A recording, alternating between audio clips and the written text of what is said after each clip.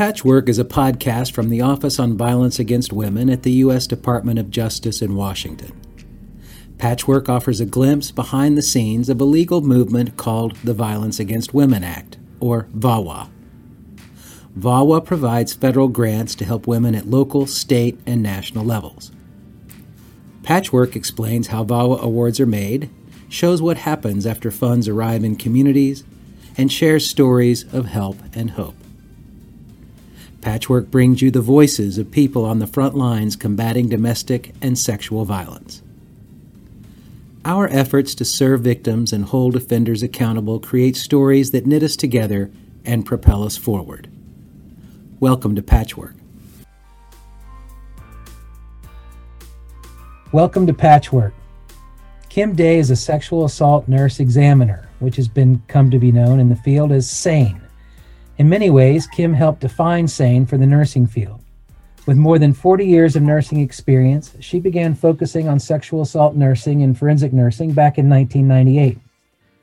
OVW is recognizing Kim for her contributions to the field as she celebrates her retirement from the International Association of Forensic Nursing, where she has served as Grants Project Director. Kim's impact has been far-reaching. She has helped develop and coordinate SANE programs across the nation in big cities and small towns, as well as tribal communities that face challenges from being remote. Directly and through her course development work, she has helped train countless nurses in forensic examination protocols that are so important following a sexual assault. Before we get started, I just want to give a short disclaimer. Through Kim's work, countless victims of sexual assault have taken their first steps toward becoming survivors with the help of compassionate nurses. And during our discussion of her work, we may venture into areas that can be difficult to hear, especially for the many sexual assault survivors who are listening. I want to remind everyone that help is available 24 hours a day by calling 1-800-656-4673 or going online to rainn.org. That's RAINN.org. And we'll put those links on our website. Kim, I'd like to start with the question of how you got into this line of work and what led you to this moment in your life. Thank you so much for having me.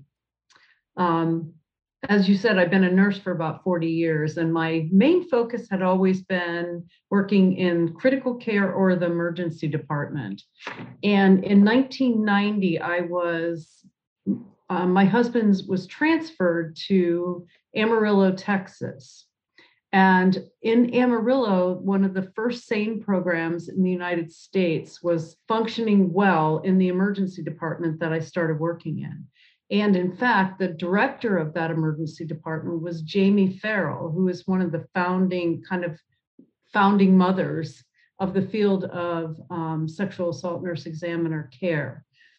The program there ran smoothly. It was wonderful. I was an ER nurse, and you could see how the patient would come in the door and the SANE nurse would take over their care and care for them through the whole visit to the emergency department. And that was my first experience working with that type of program, and it was wonderful, really.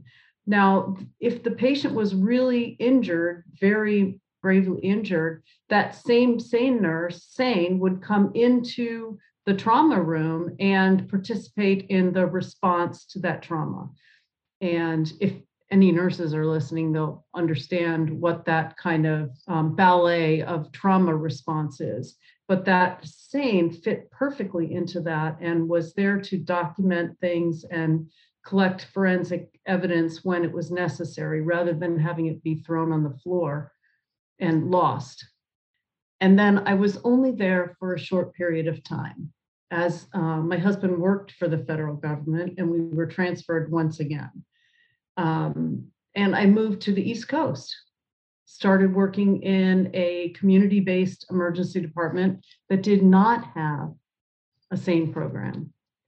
And there I was exposed to what is normal in the majority of emergency departments across the United States. When a sexual assault patient would come in, the staff would either avoid the room or even draw straws for who had to take care of this patient that was potentially experiencing the worst day of their life.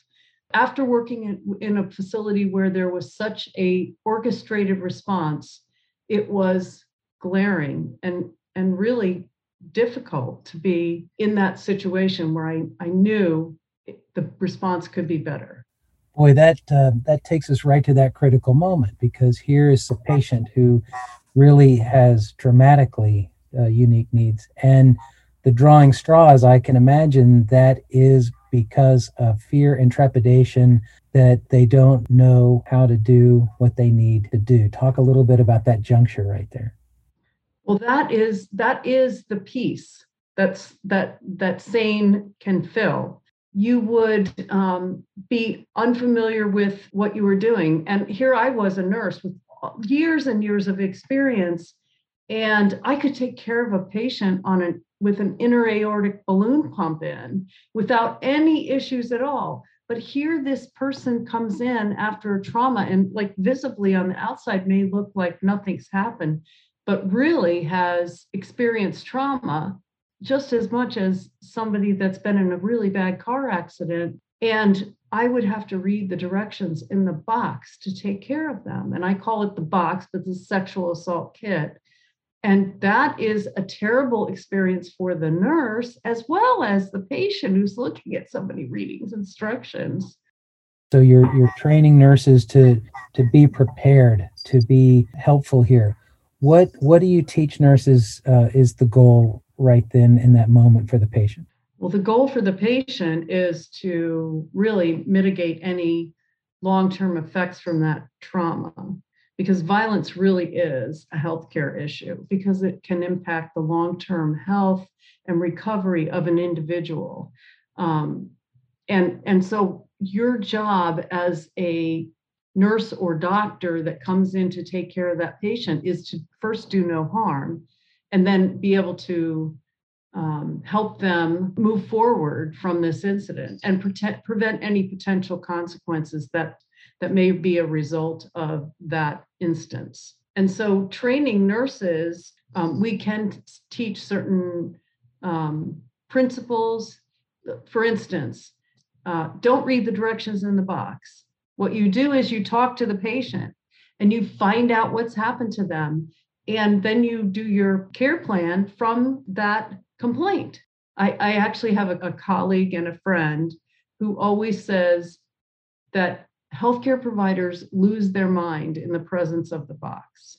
And that's what we see. People are uncomfortable with that. Is that because it's a criminal legal, it's evidence collection? Is it because this is something that may go to court, or what's the shift for nurses who are otherwise very comfortable in their environment? I think that you hit it right on the head. It is the potential interaction with the legal system that scares people, and which is really kind of silly if you think about it, because every single patient that we see in an emergency department has a potential to really have some sort of legal experience. But when we look at this is one of the factors to consider, is that less than 10% of the patients that we see after a sexual assault, so less than 10% ever see the inside of a courtroom. However, 100% of them have a risk of long-term health consequences as a result of the violence. So once again, your focus still needs to be on that healthcare response to that patient. You know, helping people in the worst moment of their life is really a privilege for emergency medical providers. Talk about your experiences being there for people in this moment. There must be some moving times that, as a provider, make it feel worthwhile. It always feels worthwhile. It always does. You can have a patient that comes in the door just devastated or angry, because the gamut of emotions is what you see in people, which we see in everyday life. One of the things that probably is most vivid in my memory is a patient that came in and really had been into our facility multiple times and was really treated poorly. In fact, the report I got when I came in to see that patient was they're really acting out. We think they need to be restrained. They did have a mental health underlying condition. And when I went into the room, the patient was really angry, but the anger was directed towards the people that had really responded negatively and not even taken the time to sit and listen. And this is what is really great about being able to be a SANE and called in or on duty to be able to respond to that patient. Your job at that time is that one patient. You're able to focus on that one patient and not have to worry about 20 others. Just sitting down and listening is often the thing that will allow them to be able to then be able to tell their story. And really, it is their story that you're given the privilege to listen to. One of the other critical components of this is the partnership with victim advocacy. I would be really neglectful to not mention them as a really critical component to this response. How so? How does that partnership work? Well, usually in some places there are victim advocates that work, or social workers, or some other name they might be called, that work actually in the emergency department. Others, you have to call them in. And when they respond also, those are the people that I respond and I take care of the immediate clinical needs of that patient. The advocate comes in, has been there before with multiple other people that have actually experienced the same thing. They're able to walk out the door with the patient and continue that walk through the legal system. I don't walk out the door with the patient. I don't know. I know in general what happens after they leave, and if they decline to have an advocate with them, which I discourage, then I can kind of generally tell them what happens, but the advocate knows intimately what the process is, how to get something like an order of protection, how to know what happens next in the legal process if the victim or the patient decides that's what they want. If they don't want that, then they also can offer services generally, like counseling services, the ability to even things like safe shelter if the patient is in danger at home. So that I do think that SANE are the bridge between the legal system and the patient. The advocate is like the bridge between everything in that whole process. You know, your career has taken you a long way from that emergency department in Amarillo. How do you see the field differently today over the course of your career? What's changed? You know, there's some things, some of the messages that we're giving are the same as they were 20 years ago, probably 30 years ago. There's traditionally and continuously a lack of support for SANE services at the facility level, which is really too bad. Some states have managed to overcome that, have centralized programs, and some places actually have multi-service. They offer services to any victim of unintentional injury. So that would mean even car accidents, gunshot wounds, stabbing, strangulation, sexual assault, child abuse, elder abuse, all of the whole range of impacts that violence or abuse can have upon a patient. A forensic nurse is actually the one to see those patients because we can document what's happened to them and get a really good history, because even if the patient doesn't want to have the box collected in a sexual assault, that history is really important. Is this taught much in nursing schools these days? It really isn't. It's not taught in nursing school or in medical school. There are people that are working to try and get that changed, but no, it's generally not. It would have to be something that somebody would request to do outside of the undergraduate nursing programs. And usually what happens is you pursue this after you get your registered nursing. When a nurse takes specialized training to become a SANE, it's done after they're a registered nurse. You have to be a registered nurse with experience. You have to be able to have really pretty strong assessment skills. That means that you can look at the patient's body, understand what's normal, understand what's not normal, and what may be a variation of normal, and be able to document that. And generally, a brand new nurse is just getting their feet on the ground, and they don't have those years of clinical experience behind them. So they take the classroom training, then they do the clinical training.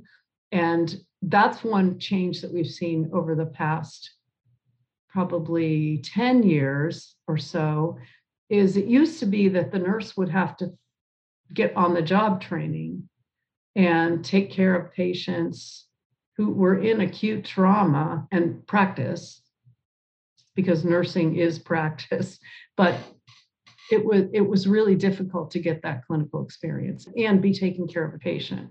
When I took my training 20 years ago, I was one of those that had to learn by watching another nurse collect the kit, take care of the patient, and then I would have that nurse watch me with another patient. And that's the way we got our clinical skills, not being able to go to a area where it's a classroom, really. It's a hands-on classroom, which is wonderful now. So that's one new, really good change. We also have now several high volume forensic sites that see all kinds of patients around the country. There are some programs that see thousands of patients a year through their forensic nurses. And those programs often have offered to have a preceptor program where the nurse can come in and actually work with an experienced examiner to be able to get some hands-on clinical care with patients. And that's new too, which is wonderful. A lot of the nurses, even if they're experienced, are really afraid of testifying in court. Working with the Indian Country Training Initiative, we created a 3-day expert testimony class where we bring nurses and prosecutors in from around the country, and they work together. They get a full day and a half of training, and the next day and a half is spent in a courtroom with a judge, with a prosecutor, with a defense attorney. The prosecutor is the student, and they're practicing with an expert, which is the nurse student, and the other faculty. And we work through scenarios, and the nurses will practice testifying, and the prosecutors will practice having a nurse to testify. Really fun training. How important is it for nurses who are entering the field to have this extra education? I think it's important. It's really important. I don't think that every nurse needs to specialize as a sexual assault nurse examiner. I think just like I decide after I graduate from nursing school that I want to specialize in emergency nursing, I would also think that this would be a specialized area of care. One thing that we also see is that that nurses that are SANE can go on to specialize and see all types of victims of violence. And generally then they're called a forensic nurse examiner. And in some places, a SANE is called a forensic nurse examiner. And we are seeing as a trend across the country that in larger institutions, like the one I was in Amarillo, the nurses are responding to all victims of violence and abuse. What advice do you give to the new nurses? What do we need to be focusing on now? What do we need to be trying to do better in coming years? The most important thing for any new nurse that's embarking on this journey to be able to provide expert care to these patients that have experienced trauma, violence, is that you are a nurse and this is a patient. And that is the most important thing that you must always keep in your mind. Your role is to be able to help them through what's happened to them. It's not to solve a case. You're a nurse and you have a patient. In the end, if that's what you rely on, your nursing practice, your nursing skills, your compassionate care of the patient, that is the win. So that's what's most important, is the patient in front of you. Kim, thank you very much. I really appreciate your time and all the work that you've done in this area. Thank you. Thank you very much for having me. And thank you for listening to Patchwork. We want to hear from you. Please let us know how you like this episode and what you'd like to hear on future episodes. You can email us at patchwork.usdoj.gov. You can tweet us at OVWJustice, or you can just give us a call, 202-307-6026. Thanks to Min Ha and everyone here at OVW, and thank you for listening.